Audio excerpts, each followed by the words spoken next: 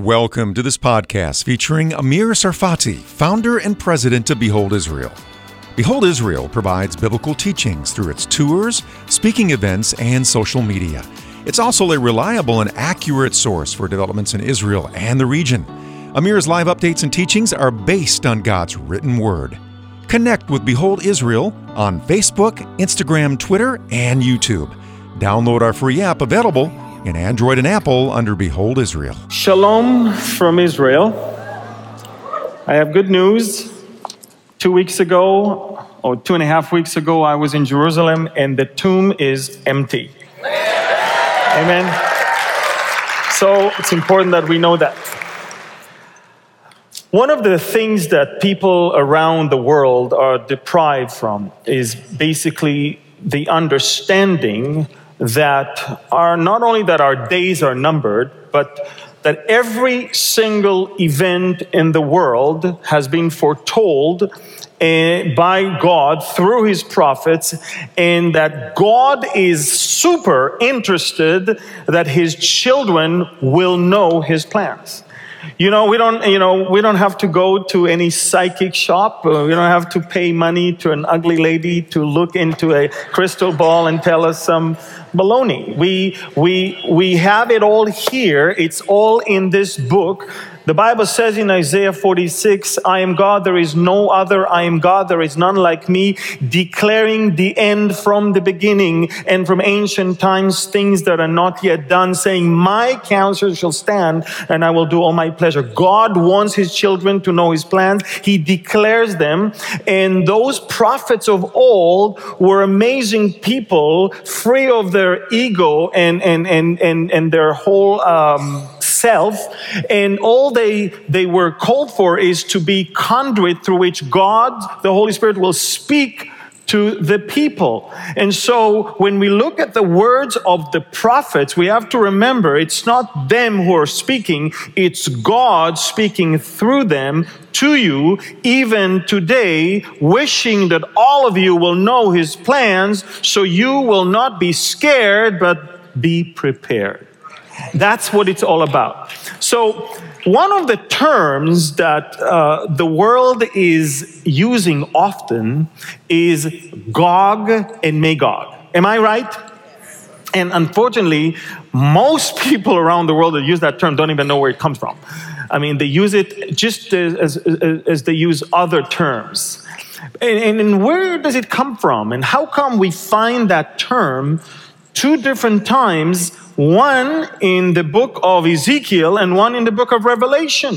Two different times describing two different wars. First of all, Gog is a description of a leader, and he's the prince of Magog. And who is Magog? What is Magog? Genesis 10, verse 1 and 10. Now this is the genealogy of the sons of Noah, Shem, Ham. Well, it's not a kosher name, Ham. Well, I'm going to... Let's go back. Shem, Ham, and Yefet, and sons were born to them after the flood. And the sons of Yefet were Gomer, Magog, Madai, Yavan, Tuval, Meshech, and Tiras. And the sons of Gomer were Ashkenaz, Rifat, and Togarma. So it's very interesting. These are names of people that came out of the loins of the sons of Noah, and basically this is the post-flood repopulation of the world. And you can see behind me the map of the spread out of those names and where they come from. So when we talk about Magog, you can clearly see it's on the verge between Europe and Asia, on the northernmost part of the spreading out of the people, where today Russia is. Now, sometimes a name of a geographical location becomes a term of use for the spirit of the place, the person, or a certain event. For example, the term Armageddon. I don't need to tell you that every time somebody wants to describe something catastrophic, he's going to say, this is an Armageddon. I mean, when they produce a movie about some catastrophe, guess what? What will they call the movie? Armageddon. I mean, you see that. So it's not necessarily that they really talk about Armageddon, which, by the way, is the Greek from the Hebrew Har Megiddo, the Mount of Megiddo, which is in the Jezreel Valley in Israel. Same goes with Babylon. Babylon, we know that it is where Iraq is today. But for example, in the scriptures, we have in Revelation 17, verse 5, a description of mystery Babylon. So you see that the spirit of Babylon is now describing someone else, something else, or somewhere else.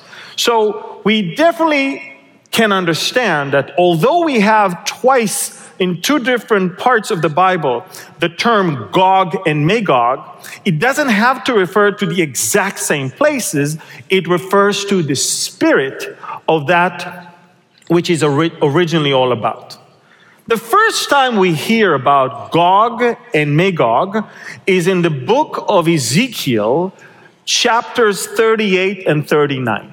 And you must understand, the book of Ezekiel is an amazing prophetic account of that which God has been doing, is doing, and will be doing in the near future. Ezekiel 36 speaks of how God is speaking healing to the dead soil of the land of Israel before Israel came back.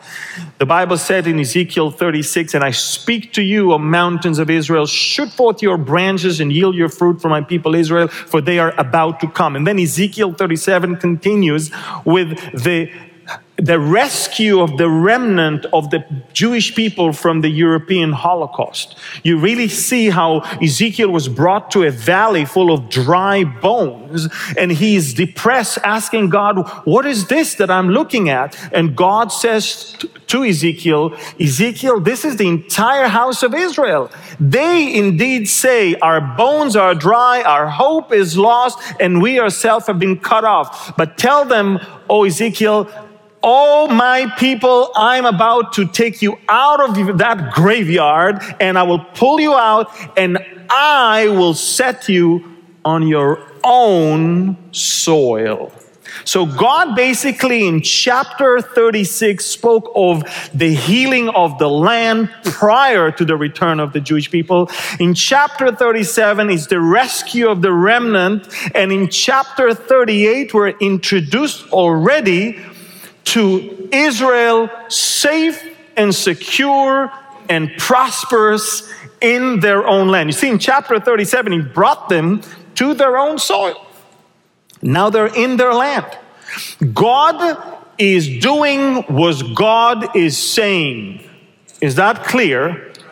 Now, the reason why I'm saying that is because he wants us to recognize him as such. When he said in chapter 37 regarding the return of the Jewish people back to their land, the Lord said the following thing in regard to that, and he says that I am the one that is promising that, and I also am doing that. In verse 14, he says the following: I will put my spirit within you, and you will come to life. I will place you on your own land. Then you will know that I, the Lord, have spoken and done it and performed, basically. That's what God wants us to remember. So now we move from the moment he healed the land, which, by the way, the land was dead. I don't know if you know that. Nothing was growing in the land of Israel prior to the return of the Jewish people. Mark Twain shows up in the 1870s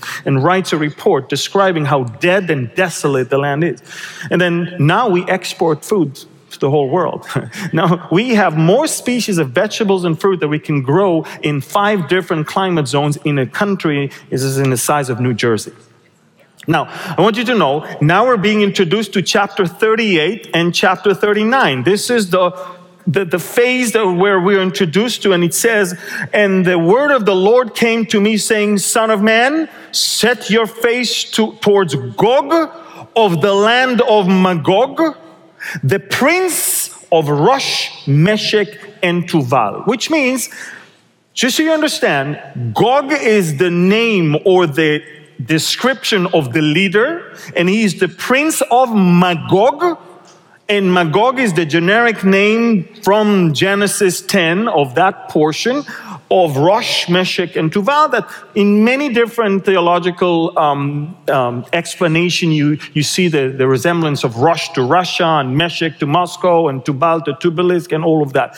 But they move on, and you see that he's speaking of an invasion into the land of Israel, orchestrated by Gog, but with Persia and with Gomer and the house of Togarmah, with Put and Cush that joined them as well.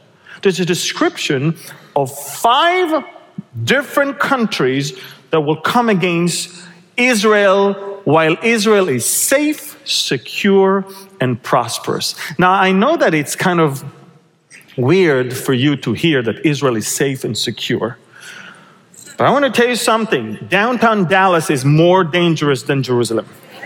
Just so you know. A trip to Israel, the most dangerous part in the trip to Israel is the road to DFW. Just so we know. And the biggest danger within Israel is overeating, just so you know.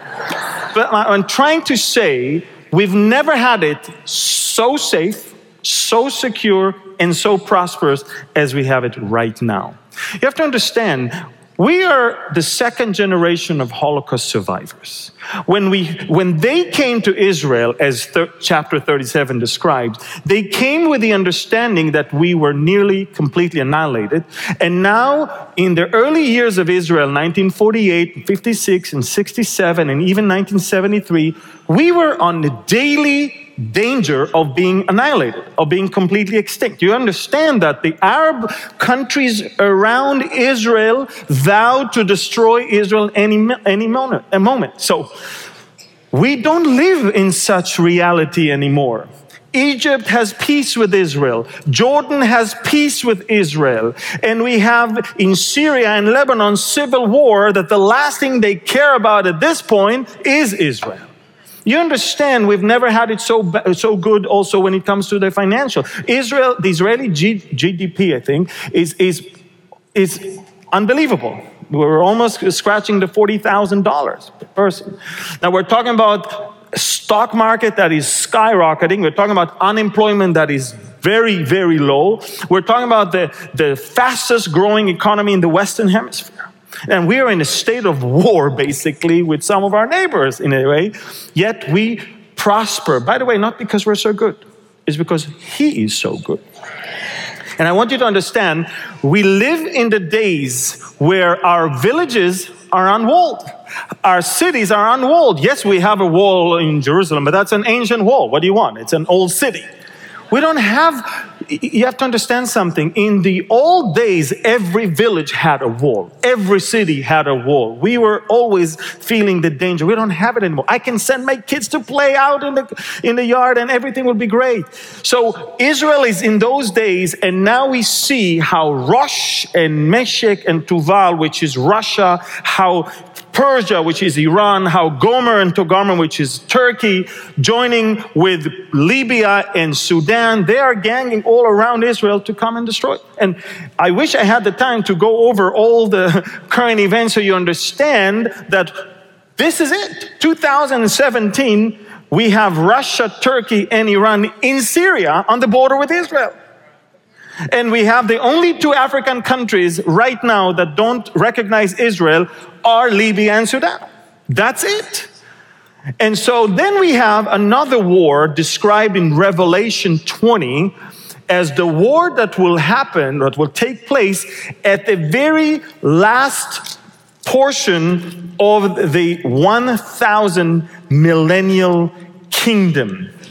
The Bible describes in verse 7, and when the 1,000 years are completed, Satan will be released from his prison, and he will come out to deceive the nations which are in the 4 corners of the earth, Gog and Magog, to gather them together for the war. The number of them is like the sand of the seashore, and they came up on the broad plain of the earth and surrounded the camp of the saints and the beloved city, and then we say that fire came down from heaven and devoured them. So we see another war with the same name, Gog and Magog, but completely different time period, completely different area, and different people that are attacking.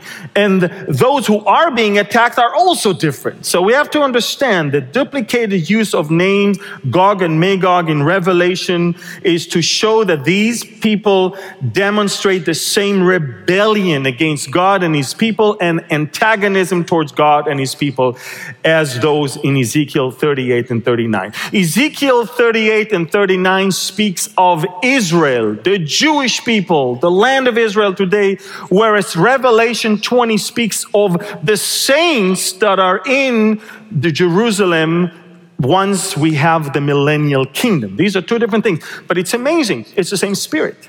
The spirit of the one whose name is Satan. By the way, his name is not Satan. Satan in Hebrew means the adversary. It's a description of who he is.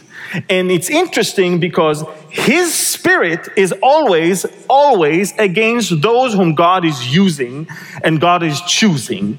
And Israel in the Old Testament and the church in New Testament are the only two groups of people in the history that God called them my witnesses. In Isaiah 43, he calls Israel, you are my witnesses. In the book of Revelation, in the book of Acts chapter 1, he calls the church, you are my witnesses. And always the criminal wants to destroy the evidence and kill the witness. And that's what we have right now. We see that you're in the same boat. And as a Christian, you cannot hate Israel. As a Christian, you cannot hate Israel because we're in the same boat. The enemy hates us both.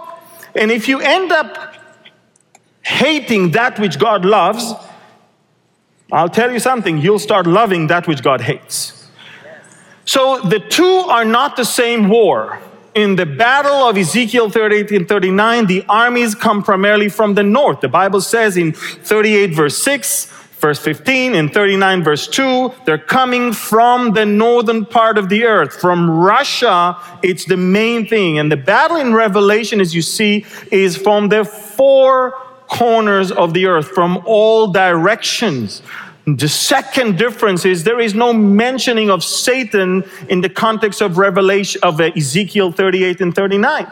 We're talking about Revelation 20 verse 7. The context clearly places the battle at the end of the millennium with Satan as the main character. Ezekiel 39 says that the dead will be buried for 7 months, and there will be no need to bury the dead in the battle. If the battle of Ezekiel is one described in Revelation, you understand? Revelation is the end of the millennium. There is no need to, because right next to it comes, of course, the great white throne of judgment. So why would you bury anyone for 7 years?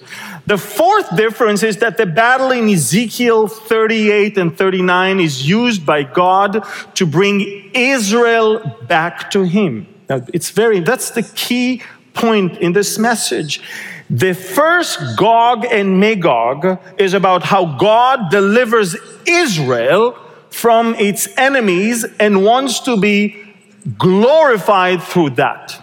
So he brings Israel back to him. In Revelation 20, Israel has been already faithful to God for 1,000 years. Remember, all Israel will be saved when Christ returns with us to the Mount of Olives.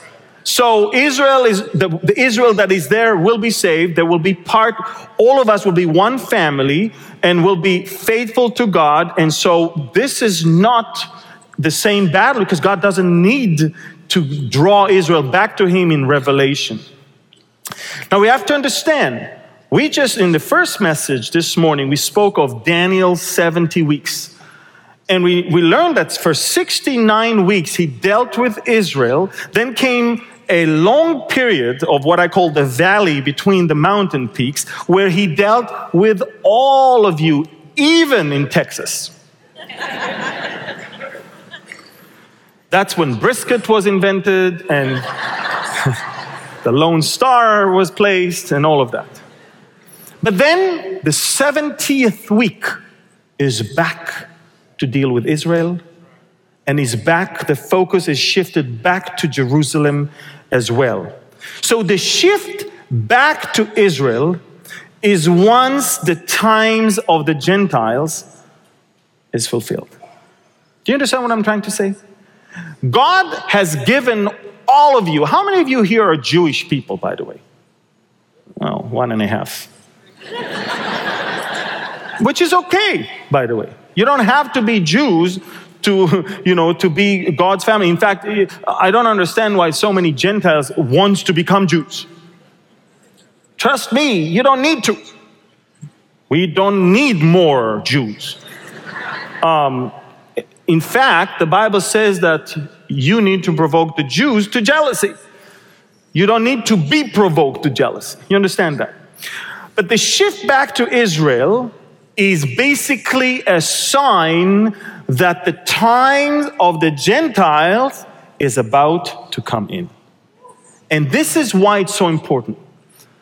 In Luke chapter 21, verse 24, Jesus said, Jerusalem will be trampled by Gentiles until the times of the Gentiles are fulfilled. Jesus already says there is a set time for the Gentiles, and once it's fulfilled, then Jerusalem will no longer be trampled by the Gentiles. And just so you know, the Temple Mount, although Jerusalem is back in our hands ever since 1967, the Temple Mount is not yet in our hands. I mean, yes, Israeli police and Israeli sovereignty, but this place is still under the religious jurisdiction of the Muslim Waqf, not of the Jewish authorities. So it's still trampled in a way by the Gentiles. And in Romans chapter 11, in verse 25, it says, For I do not desire, brethren, that you should be ignorant of this mystery, lest you should be wise in your own opinion, that blindness in part has happened to Israel until what? The fullness of the Gentiles has come in. And then he says, and then all Israel will be saved. So we see that God, by the way, the Bible says that God is the one who blinded Israel. God is the one who gave them spirit of stupor, eyes they cannot see and ears they cannot hear, because they hardened their hearts. It is the only group on planet Earth that God blinded. You understand? Satan blinds the people around the world. God blinded Israel for a reason and for a season. The reason, they hardened their hearts. The season, for the Gentiles to come in. Look how much he loves you, that he blinded his people. So you will be able to receive the message, the gospel, and the good news, and be saved in the time that he has given you between the 69 weeks and the 70th week. Amazing, isn't it?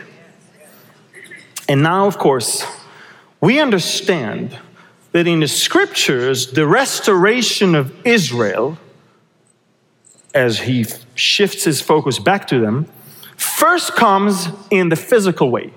We're talking about the physical restoration, then comes the spiritual restoration of Israel. We live in the days, all of you. I mean, the average age here is about, 20? See, I love you, you can tell. We live right now still in the times known as the times of the Gentiles. And God, we can already see, started restoring Israel physically. First of all, the restoration of the land in Ezekiel 36. Then the restoration of the people in Ezekiel 37. Then we see the return back to the land in Isaiah 43. And then Jerusalem back in Jewish hands in 1967. So physically, we can already see that the shift of the attention is coming all the way back to Israel. First in the physical, And the Bible always says, then comes the spiritual. Look at Ezekiel 36, what he says. For I will take you from among the nations and gather you out of all countries, and I will bring you into your own land. So the physical restoration has begun. But then he says, then I will sprinkle clean water on you, and you shall be clean, and I will cleanse you from all your filthiness and from your idols. So the spiritual one has to be following the physical one. And we are the generation that witnessed the physical restoration of Israel. Let's go back to that chart, and you're about to see, if we can, that the spiritual restoration is when Israel goes through those trials. Gog and Magog, as described in Ezekiel 38 and 39, is God attempts to win the Jewish people, the people of Israel, back spiritually. That's when he starts dealing with them. Then, of course, we're talking about the tribulation period. You have to understand something. If you have, as believers, plans to stay here during the tribulation, fine with me. I'm out of here. I don't know about you. My God told me through His Word that I'm not destined to the wrath of God. Amen? My God told me through Jesus that there are certain signs that should happen, should take place in the world that will tell me that I need to look up, for my redemption is drawing near, as in Romans 8, the redemption of the body out of this world. So my God tells me that He will take me out of the hour of trial, not through the hour of trial. So for all I'm concerned, we need to be out of here before the tribulation. Amen? And the tribulation is the time God is going to deal with Israel. That's the last week. This is the 70th week of Daniel. This is the time that God is not going to send messengers from First Baptist of Euless. This is the time that He's going to somehow raise 144,000 from what? The tribes of Israel, because His prime subject and target are the people of Israel. So, and guess what? You look at Revelation and you see how the enemy is after the woman that gave birth to the child, Israel as a nation. You understand the spirit of the Antichrist right now is against us, the believers. And the only thing that shields us is the restrainer, the Holy Spirit that is within us. But once the restrainer is going to be taken out of the way, and we are out of here, that's it. He's going to be unleashing a very, very vicious war against the other part of God's people, the people of Israel. So it's going to be the tribulation as well. And then, of course, when we will return with Jesus, if you remember, we will return in Jesus. And we can see that Jesus, the Bible says in Isaiah chapter 63, will come from Bosra, will bring, Bosra, by the way, is the area in Jordan where Petra is today. And all those Jews that fled to that place because they did not accept the mark of the beast and did not accept the Antichrist as God, they had to flee. Jordan opens its gate and they went all the way to that area. Jesus will bring them back all the way, and He will be on Mount of Olives, and then, of course, all Israel will be saved. So the spiritual restoration will begin with Ezekiel 38 all the way to the second coming of Jesus described in Zechariah 12 and Zechariah 14. My point is this. If Ezekiel's war is the first Gog and Magog, and we understand that we are almost there, you must remember that where you are in the first Gog and Magog will determine where you will be in the second Gog and Magog. You understand that? If you, from some reason, decide to stay here, then guess what? You will probably not be in the second Gog and Magog. Why? Because A, you're probably not taken, so you don't come back and you don't live forever. 2, if you remain here and you were never taken, you will not live that long to be at the end of the 1,000 years millennial kingdom. You'll live 80 years, 90, 100 years, but not 1,000. So I will say this. As believers, we could be out of here before the first Gog and Magog. Do we understand that? The question today is, are you ready for the second Gog and Magog? Do we understand? The second Gog and Magog is the attack of Satan and everyone that joins him against the people of God, Jews and Gentiles alike. You understand that? You want to be in the second Gog and Magog, because that means you are saved, you did come back with Jesus, you are reigning with him, and this is why you're being attacked. So I can't believe I'm saying that, but I'm looking forward to Gog and Magog. But to the second one. I'm not looking forward to the first one. I want to be out of here before. I want to be out of here before. I want to be with the Lord Jesus, because he said that he is coming to receive us unto himself. Receive us unto himself. Isn't that beautiful about the Lord? He could have sent someone to bring us. He decided once again to leave his throne and descend. This time, he wanted to be a fun experience. So he comes halfway only. And we go halfway. And we meet him where? In the air, in the clouds. Do you understand? Every time I'm landing, I fly a lot. Every time I'm landing, I'm looking out of the window. And you know how it is, there's the clouds. Everything is so clear above and so filthy underneath. And then every time we go through the clouds, I'm saying goodbye to the meeting place. I'm saying I'm going to my earthly home, but I'm looking at my meeting place with my Lord very shortly. And I'm telling you, it's the best meeting place. You understand? This is the first time ever in the history of planet Earth that you will finally understand who is a believer and who is not.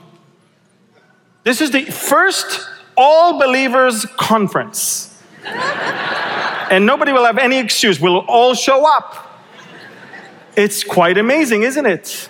And it's all going to happen. It's not a slow-mo thing with like Mary Poppins that we're going. I mean, we're going to be in the twinkling of an eye. Boom, we're going to change, boom, be there and meet him in the air. And he's so loving to take us, instead of sending us over there and not knowing where to go and asking the angels for directions. No, he is welcoming us. He's taking us to the mansions that he has been building for us for the last 2,000 years. You know, by the way, just so you know, for the last 2,000 years, he's building for us mansions that will only last for 7 years. What are you talking about, Willis?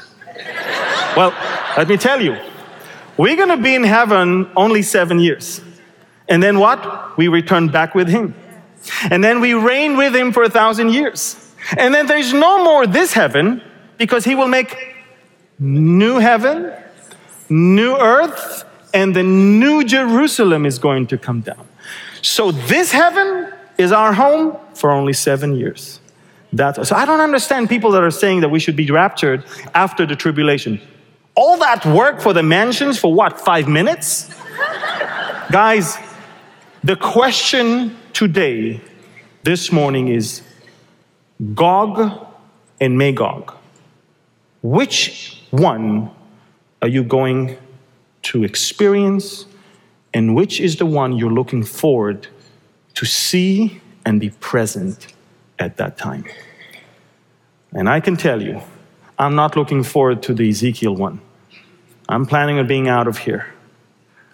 But I am banking on being in the beloved city with my beloved family, seeing the one last attempt of Satan to fight before it's his very last breath.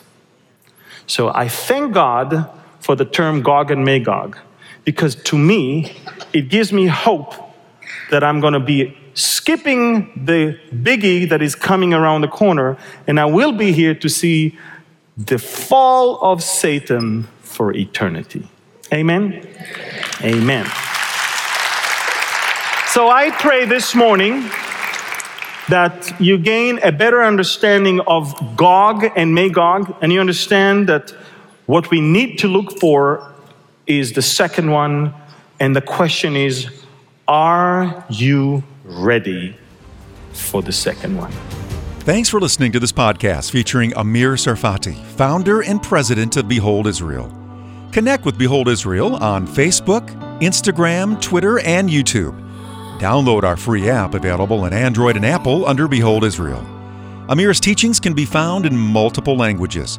You can also visit our website, beholdisrael.org.